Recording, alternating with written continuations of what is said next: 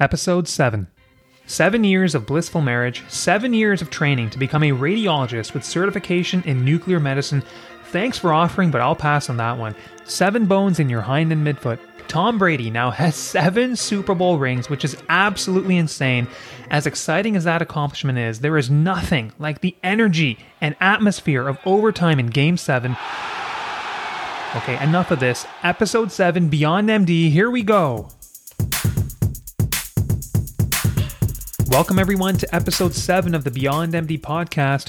RRSP season is upon us, and that's the episode for today. We've got a very special guest, Tim Cestnick, who is one of the most respected Canadian voices in tax and personal finance. Before we get to Tim, I'm going to try and break down the basics of the RRSP, the Registered Retirement Savings Plan. So here goes. So the RRSP came to fruition in 1957, and currently about 2/3 of Canadians use it. So there's an annual contribution limit to the RRSP, which is up to 18% of income, up to a maximum currently of $27,830. So if you don't make a contribution one year, well then you can catch up in a subsequent year. So how does it work? Let's say this year you put in $27,830, which is by no means chump change. Well, that's going to create a nice tax deduction. So when you put the money into the RRSP, that offers tax-sheltered growth. And this helps particularly for fixed income and foreign dividends, as we're going to discuss in the episode. Now, the RRSP is particularly useful if you feel like you're going to be at a lower tax bracket in retirement. So what happens in retirement? Well, basically, when you turn 71, you've got a few options. You can cash out the RRSP, you can use it to purchase an annuity, or you can convert it to a Registered Retirement Income Fund, an RRIF, also known as a RRIF. So the latter is the most common option. So what happens is that in your 71st year, you convert it to a RRIF, and in the year after that, you have to start making regular withdrawals. Well, how much? It used to be 5.28%, but due to legislation introduced during COVID-19, that's been reduced down to 3.96%. So 3.96% mandatory withdrawal in the first year after you turn 71, and it increases each year after that. All right, so what can you invest in using an RRSP? Well, basically stocks, bonds, ETFs, mutual funds, and GICs. You're not able to purchase real estate directly, but did you know that you can use an RRSP for a mortgage, including an arm's length mortgage? Now, I didn't know about this at all until I talked to Dmitry Ranev and Kevin Milo, both of whom are physicians. They are co-founders of Physician Empowerment, and both are great resources on finance for anyone hoping to learn some more. All right, so on to the benefits of RRSPs. First and foremost is the home buyer's plan. How does that work? So for anyone with an RRSP, you can take out up to $35,000 tax-free to make a down payment on a home if you are a first-time home buyer. So if you and your spouse are first-time home buyers, you can take out up to $70,000. But this comes with a bit of a catch. So any contributions made within 90 days are not eligible for withdrawal under the home buyer's plan. And the money taken out has to be paid back within 15 years. Note that these paybacks do not count as a tax deduction and they will not impact your contribution room. All right, in medicine, we're all about lifelong learning, so it's only fitting that the RRSP has a lifelong learning plan built within it. How does that work? You can take out up to $10,000 in a year, up to $20,000, and this money can be used to fund education for yourself, your spouse, or your common law partner.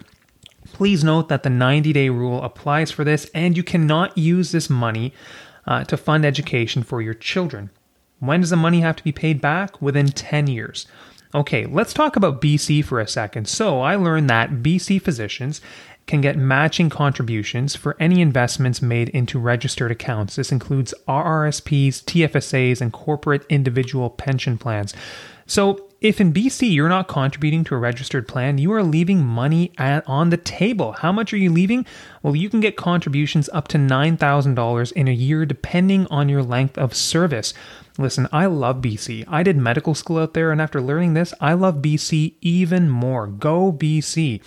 Anyways, every investment product comes with pros and cons. What are the cons of an RRSP?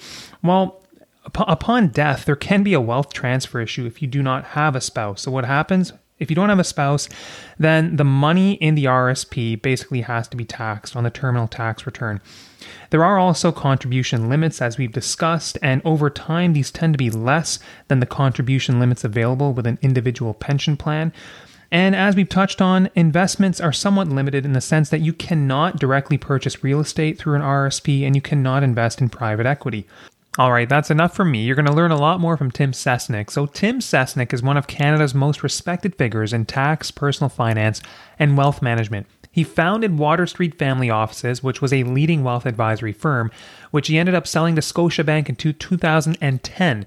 At Scotia, Tim was Director of Advanced Wealth Planning, and currently he's CEO and co-founder of Our Family Office, one of Canada's leading wealth advisory firms for affluent families.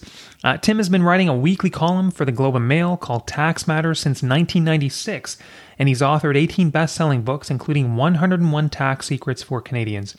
And with that, here's my interview with Tim Cestnick. All right, Tim, welcome to the podcast. Where does this podcast find you? Well, today, Yatin, I'm actually working from my home, probably like a lot of other people, in Burlington, Ontario. I grew up in Oakville, never really moved too far from home, live in Burlington now. My office is normally downtown Toronto, but I have to say I'm actually enjoying skipping the commute. So I have 2 more hours a day that I can spend at home and with my family. So it's been good. In that respect, it's been good. Oh, very good. Yeah, it's either more time with family or more time for work. It's hard to get away from work these days for a lot of us, right? But there's no balance. Yeah. So Tim, I'll just jump right into the questions, I guess. And, the first one, it's basically a scenario that I think many small business owners face, anyone who's incorporated. And I guess the belief is that, the corporation is a great tax deferral vehicle, which I do think it is. And then a common question or scenario arises where one may think that, what's the need for a second tax deferral vehicle like the RRSP?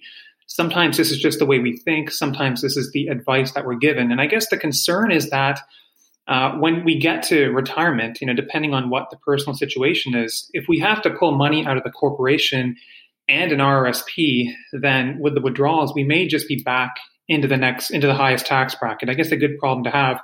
I guess, what's your advice to somebody who presents this scenario? What's your take on this? Good question. I think that, it's important to realize that a corporation is a very different animal than an RRSP, for example. They work differently. For example, the RRSP, you get a tax deduction when you put the money in. It grows tax sheltered. And yes, like a corporation, you do pay some tax when you pull it out.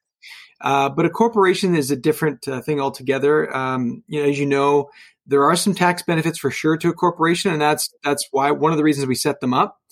But the main benefit to a corporation is the deferral of tax. So you earn income in your corporation, you pay less tax in your company than you will if you had earned it personally. And to the extent you can leave the money in the corporation, you're actually deferring some tax. So that's one of the key benefits of a corporation.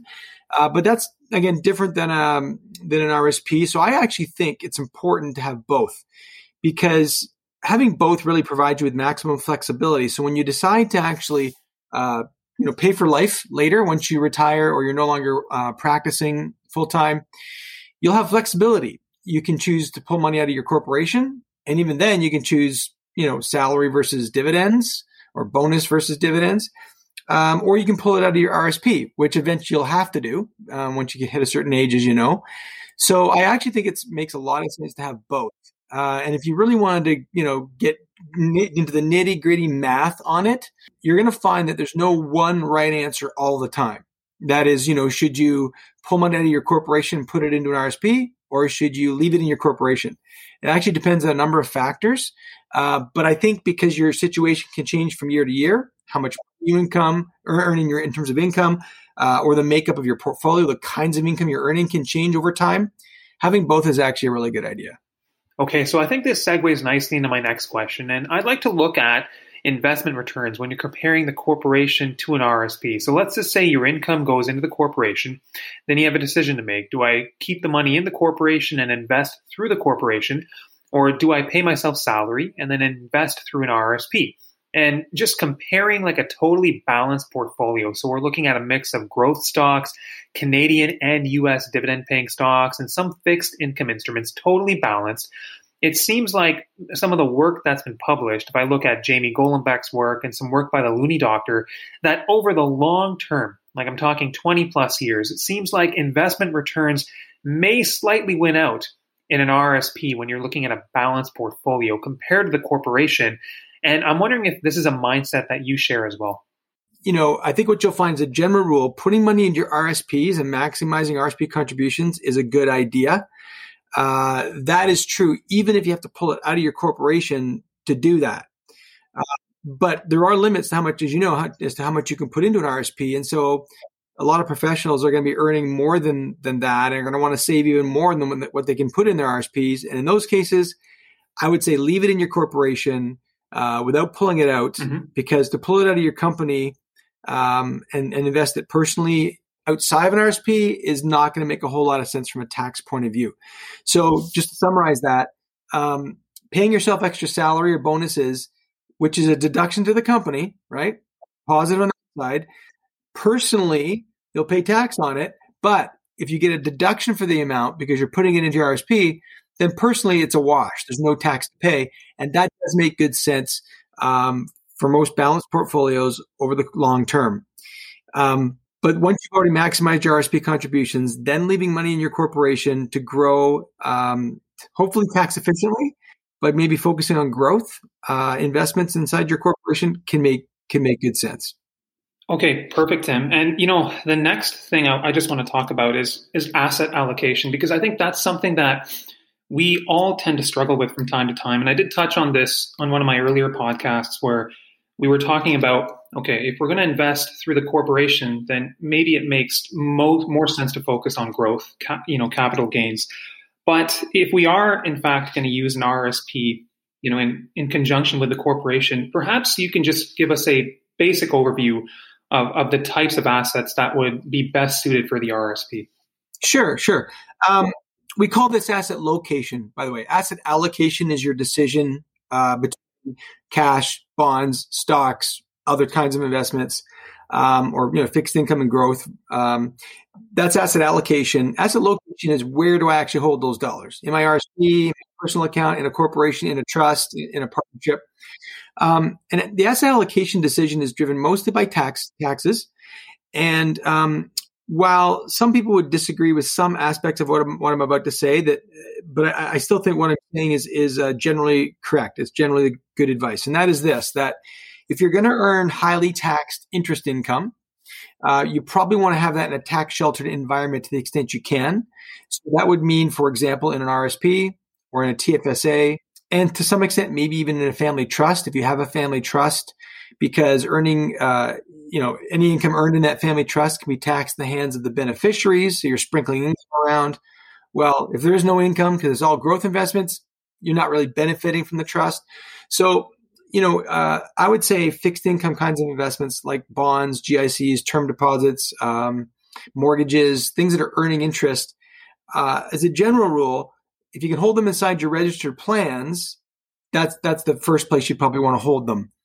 That's not to say that your RSP should not have equities. Okay, I'm not saying that. I'm just saying to the extent you're going to have interest-bearing investments in your life, if you can shelter it in a registered environment, then that's the best place to start. Like I said, family trusts are a unique thing, but the biggest mistake I see with family trusts is that people invest for growth in the family trusts. They generate no income whatsoever. They've got these loans to the family trust that they've made, and they're trying to split income with their family members who are kids who are beneficiaries, and they're not generating any income. So you're not really benefiting from the trust. So that's another example where, again, fixed income could belong in the trust.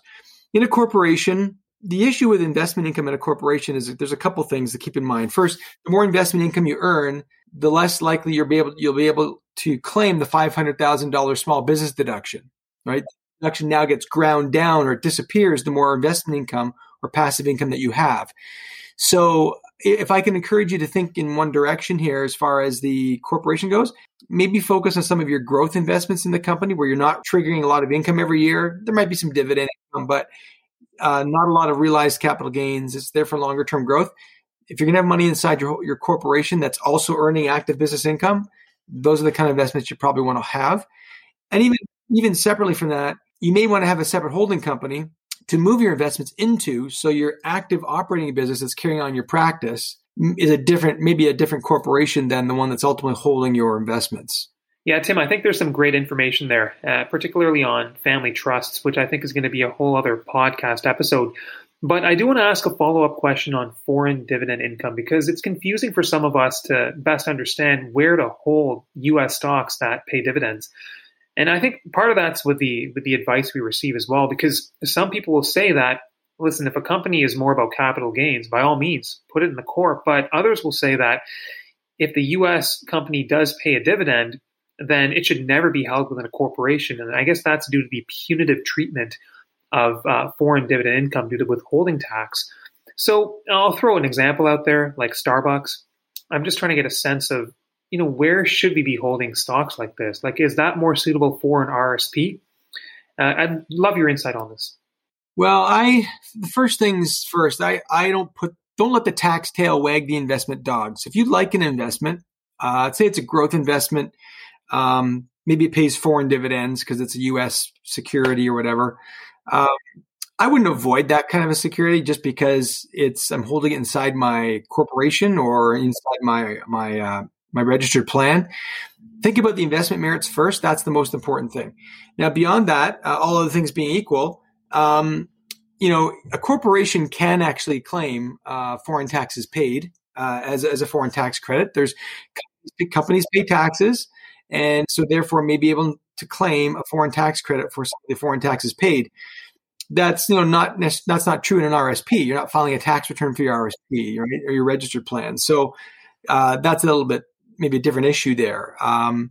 If you're going to pay foreign taxes, you'd like to be able to claim the credit if you can for it. That's what I would suggest there. But again, don't let the investment tail wag the dog.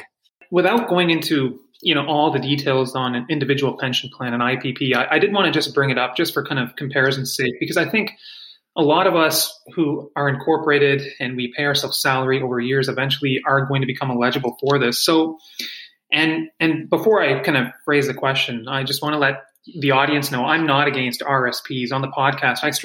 I try to explore each topic from each angle, pros and cons. But when I look at an IPP, over time, my understanding is if you're paying like $150,000 in salary, T4 income, then the contributions to an IPP can be larger, which I guess ultimately would result in, a greater nest egg in your retirement, offers creditor protection, maybe a bit more flexibility when it comes to private equity, real estate, and then maybe less issues when it comes to wealth transfer when somebody's going to pass away.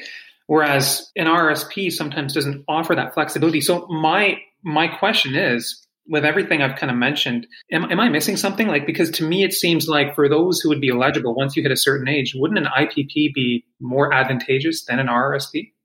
The short answer is that yes, it can be. It can be. So just to, inform your listeners a bit. So an IPP is an individual pension plan. It's legally a registered pension plan, just like, you'd find at a large publicly traded company, right? It's a pension plan. But usually for either one individual or more commonly for you and a spouse and your kids. So maybe it's 4 or 5 people, whatever it might be. So you might have a few plan members, but it's a very small pension plan for a very small defined group of people in the family.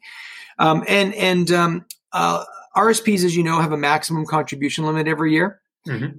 IPPs are a little bit different because the contribution to the registered pension plan is going to be dependent on actuarial calculations. So usually makes sense, like once you're 40 years of age or older, and the older you get and the less that you've put into this pension plan, probably the more you can actually contribute to it. Right. The thing I would say about an IPP, so the IPP does allow your corporation to make larger contributions to the plan, which are deductible, to the corporation. The money, similar to an RSP, grows tax sheltered inside this pension plan. If you do contribute to an IPP, you are going to be limited to not being able to use an RRSP anymore, or $600 contribution you can make annually. It's nominal, so your RRSP will be effectively replaced by the IPP. In fact, that's usually how they're structured when you set up the IPP. Quite often, your RRSP assets will be transferred to the IPP even when you start. Okay. But the contributions are bigger. And that provides a bigger deduction to your company. And that's one key reason why a lot of successful professionals, business owners will set up an IPP. Keep in mind, that you are obligated to contribute to this plan. So you can't sort of, not like an RSP where you can pick and choose whether you want to contribute one year or not. You've got to contribute every year. So it's important that your income in your professional corporation be consistent, that it be there every year, that you have a need for the deduction every year, that's a consistent thing in your life. And that's probably the case for most professionals. Some businesses, income levels go up and down like, crazy, and they're not as sure to be good candidates for an IPP. So anyway, I think an IPP can make really good sense. You can control the investments inside the IPP very similarly to an RSP. So that's not a concern. There are triannual, or every 3 years, you've got to do an actuarial evaluation. So there's some costs associated with that. They're not big costs, but they got to get done. So there's a bit more of administration involved, but it's definitely worth looking into if you are, if you've got another, call it 10, 15, 20 years to go in your practice, and you want to maximize what you're setting aside in a registered plan. One last thing I'll say about IPPs, under RRSP, because you kind of hinted at it, when you pass away, the pension plan, unlike an RSP, doesn't become taxable. What happens is, if you pass away, all the other members of the plan, which might be your spouse and kids, continue as members of the plan, and the assets go to them effectively, and they'll pull the money out over time. If all the family members are gone, they've all passed away, and there's still money sitting in the plan, then there's a surplus in that pension plan, and it goes back to the company at that point in time. It doesn't disappear. It goes back into the corporation on a taxable basis. So the money doesn't disappear, but it has a slightly different estate planning treatment than an RSP would. Hey, Tim, I think that's a really great overview on IPPs. Thank you for doing that, because I do think it's a product that is somewhat under-discussed, but one that I think can be useful depending on personal circumstances. So thanks again. Now, I do want to shift gears a little bit to a few philosophical questions. So I think in the last few years, we've seen some new rules come in, like the passive income rules for corporations, which essentially dictate how much we grind down that small business deduction. Mm-hmm. And also now there's talk about potentially hiking the capital gains inclusion rate. And I think that these discussions and these new rules, they're leading a lot of incorporated small business owners to think that it may not be a good idea to be too reliant on the corporation. And in fact, I think all these topics strengthen the case for a vehicle like the RRSP. I guess what I'm thinking is that any future rules and regulations that are going to come in, they're most likely going to be targeting corporations again, whereas a vehicle like the RRSP is essentially untouchable. I'm just curious if you have a say on this. Yeah, that's not inaccurate. I think it's definitely true that the RRSP is more of a vehicle of the masses, and this government we have today has said, they want to help the middle class, which was your average Canadian. And so to touch RSPs or significantly alter the rules around them would be, maybe political suicide. Whereas the owners of corporations are considered to be, they're considered to be wealthier. Whether that's true or not is a totally separate issue. And probably not as true as the government likes to think. But having said that, the rules around corporations are more complex, as we've seen. And back in 2017, as you recall, they changed the rules, and they were really targeting professionals. They were targeting doctors, dentists, accountants, lawyers. And so could that happen again? I think, yeah, sure, it could. I think one thing that there are some other areas they haven't touched yet, which I think they'll focus on first before they come back and look at corporations again. I think the rules around corporations have changed enough in the last 3 years. I don't think we're going to see anything again. Hopefully not in this government's lifetime. But you're right. If anything's going to be affected more quickly, it'd be corporate shareholders than RSP owners. Okay, and then just on the capital gains inclusion, I'm not going to ask you for a prediction because I'm sure you're getting that all the time. For me, it's just interesting because I think most people automatically will think that in terms of who's enjoying or realizing capital gains, people will tend to think, well, maybe it's the top few percent or the wealthiest Canadians. But then I think there was some material coming out from the Fraser Institute where they looked at tax returns over several years, and they were implying that, well, maybe it's not just the wealthiest Canadians, and capital gains are perhaps enjoyed by or realized by a larger subset of the population. And so I guess it kind of creates a spectrum where some people think, well, if they raise the inclusion rate, it's affecting the top few percent, whereas other people think that's not the case. And then others also say that if they raise the inclusion rate, then that could potentially hamper the economic recovery and deter people from investing, within and outside Canada. I guess where on the spectrum do you fall?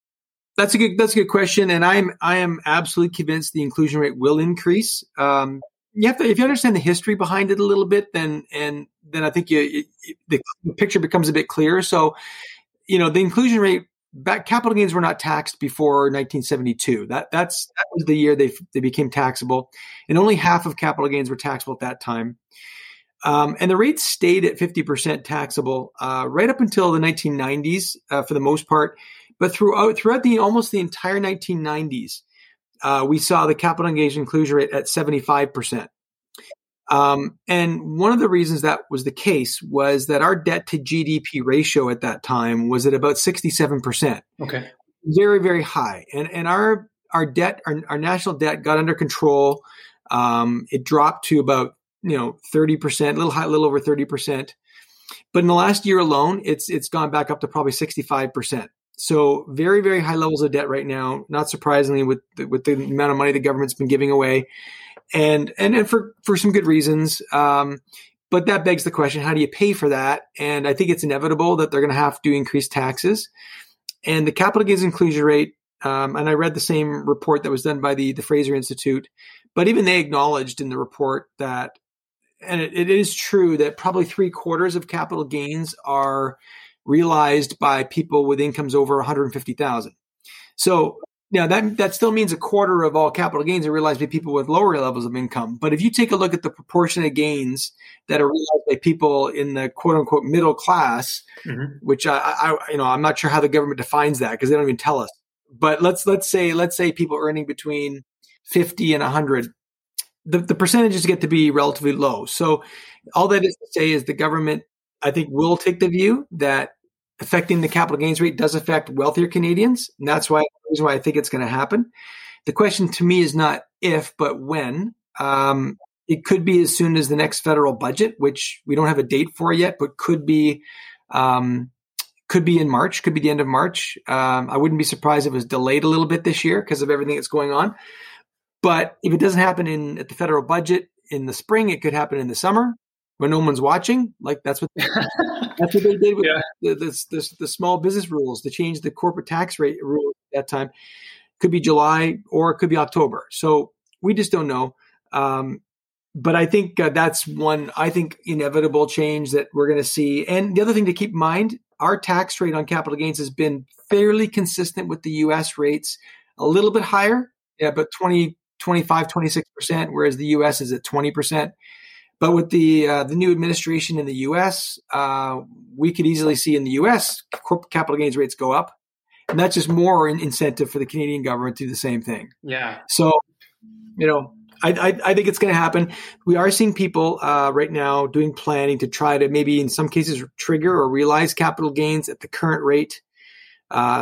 Because if they do bump up the rate to 75%, then all of a sudden that increases your capital gains taxes by 50%. Right? It's pretty high. Yeah, listen, that's great, Tim. I mean, I didn't even ask for a prediction and you gave it. So I appreciate that. Very candid answer. So one thing, I've learned about over time is the spousal RRSP contribution. I think for people who are incorporated, for many people, if you're trying to figure out your cash flow in retirement, I think it can make a lot of sense. So wanted to pick your brain on, kind of how the spousal RRSP works and specific things like who would need the contribution, who's going to get the deduction, and then what's kind of the time window where you need to be careful for attribution rules, that type of thing. Sure. So I think spousal RRSPs do make good sense. It's one of the easy ways to split income. So when you have one spouse that's got a significantly higher income than the other one, and you expect that to be the case in retirement as well, then it can make sense for the higher income spouse to set aside money in an RRSP for the lower income spouse. So for example, in my case, with my wife, I can contribute to a spousal RRSP. I get the tax deduction because I'm contributing. But when the money is pulled out of the plan, withdrawn later, she will pay the tax. That's where you get the splitting of income. Mm-hmm. As long as certain conditions are met. So I'll talk about that in 1 second. But I think the key is that you want to contribute by December 31st each year. That's unlike a normal RSP deadline.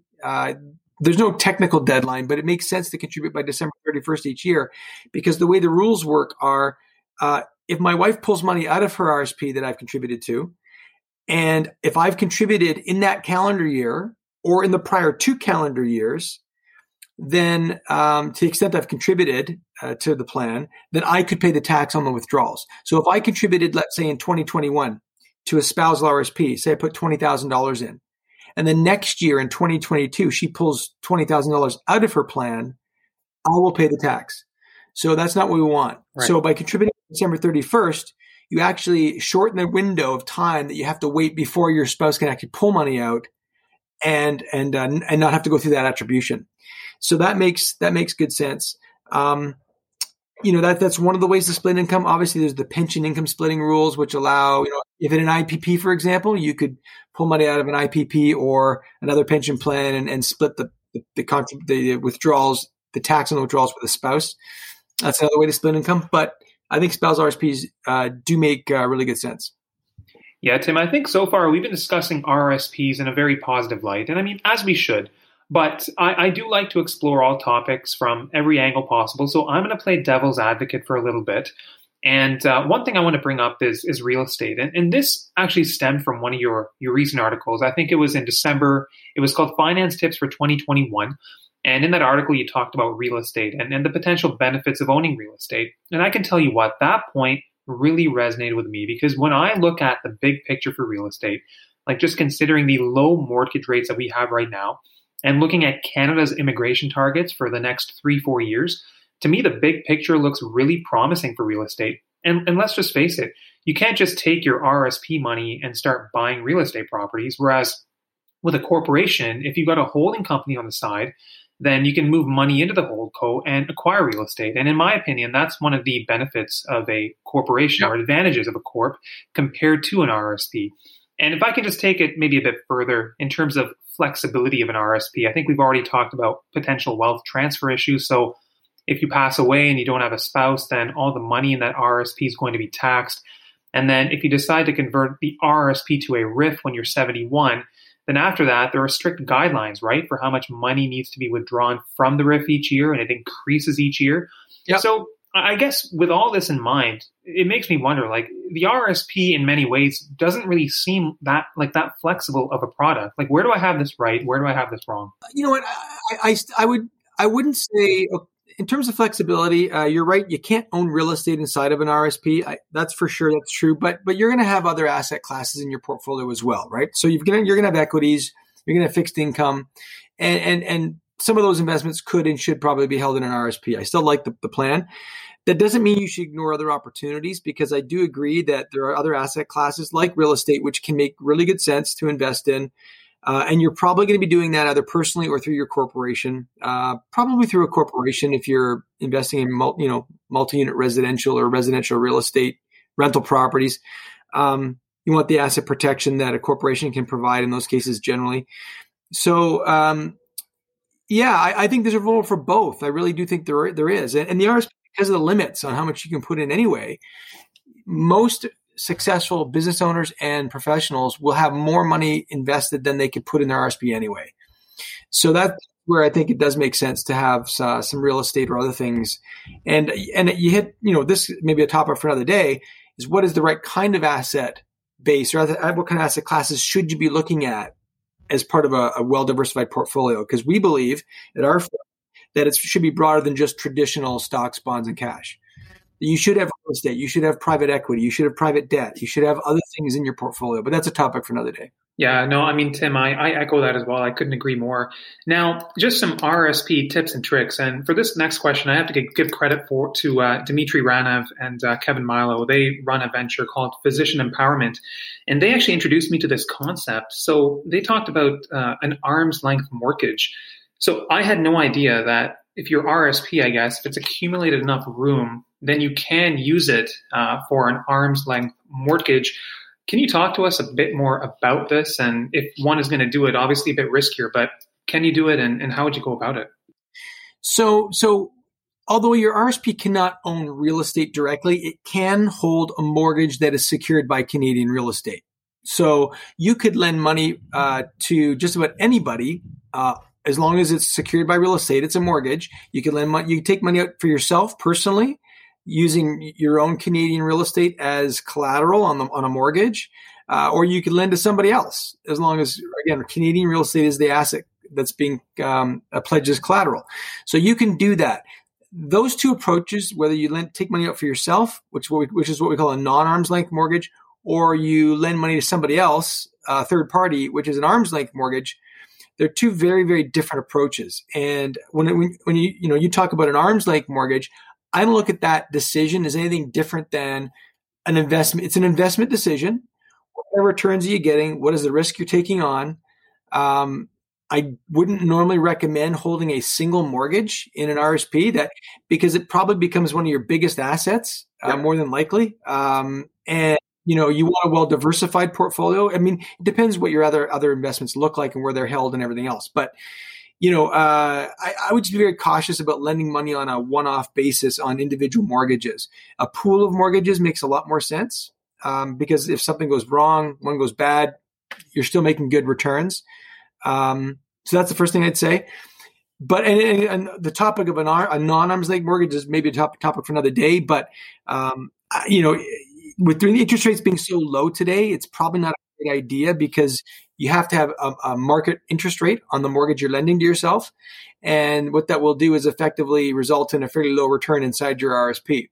Whereas if you invest in a basket of mortgages with a company or a firm that specializes in mortgage, placing money into mortgages, you'll probably generate more like 6 to 9% or even more returns. That's really helpful to know, Tim. Now, I think you also wrote an article recently, correct me if I'm wrong, it was kind of common RSP mistakes. And so I was thinking about that, and I know we've already talked about asset location today, but maybe you can shed some light on other mistakes that you see people making. That could be, significant, costly. Any insight on this? Yeah, a couple of things come to mind. I think some of them are simple and easy to fix. Other ones are, more complicated. I think one of the common issues I see is that people will contribute to their RSPs and they assume that they should just automatically claim the tax deduction in that particular year, which, for a lot of your listeners, maybe that's the right approach. But what you should be asking yourself is this, when you put money into the RSP and you're entitled to an RSP deduction, you might be better off claiming that deduction maybe next year or even the year after that if your marginal tax rate is going to be higher in the future because you'll save more tax that way. And it could be worth waiting a year for higher tax savings. So don't assume you have to deduct it in the year you make the contribution. Another mistake we see once in a while is, and this happens quite often, spouses will give money. One spouse will give money to another spouse for them to then contribute to their own RSP, not a spousal RSP. So it's not me putting money into a spousal plan for my spouse. What it is me giving money to my spouse for him or her to put money into their own RSP. And actually, a technical analysis of the tax law and if you ask CRA the question, they'll say, well, the attribution rule should now apply in that situation because withdrawals from an RSP are considered to be quote unquote income from property. And income from property is subject to the attribution rules. So if I give money to my spouse to contribute to her own RSP and she makes withdrawals, well, technically that withdrawal should be taxable in my hands. We don't see it applied very often. But technically it's the correct interpretation of the law. And I think you have to be careful of that. So you'd be better off putting money into a spousal RSP. If you want to give money to your spouse to contribute to their own RSP, go ahead. Just recognize there may be a risk there. That's interesting. So that's a good follow-up to spousal RSPs because I was just thinking for this year, so I can't just give my wife money and tell her, hey, go put it in your RSP. That's not the right way to do it. That's what you're saying, right? Like this has to be a dedicated spousal RSP. Okay. That's the way I would do it. Are you going to get caught if you do it the other way? Maybe not. Probably not, in fact. But technically it's not right. So Okay, that's really helpful to know.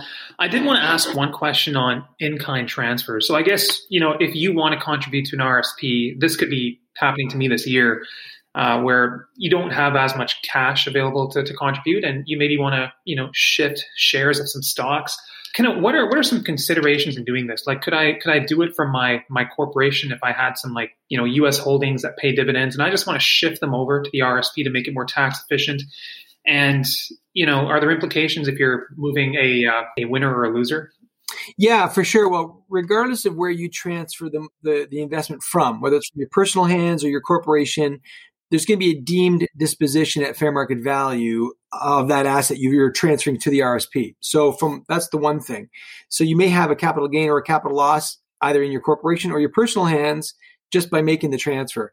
That's a problem if it's a capital loss, because a capital loss will be denied if you transfer an asset from your personal hands to your RSP, and you realize a loss in the process.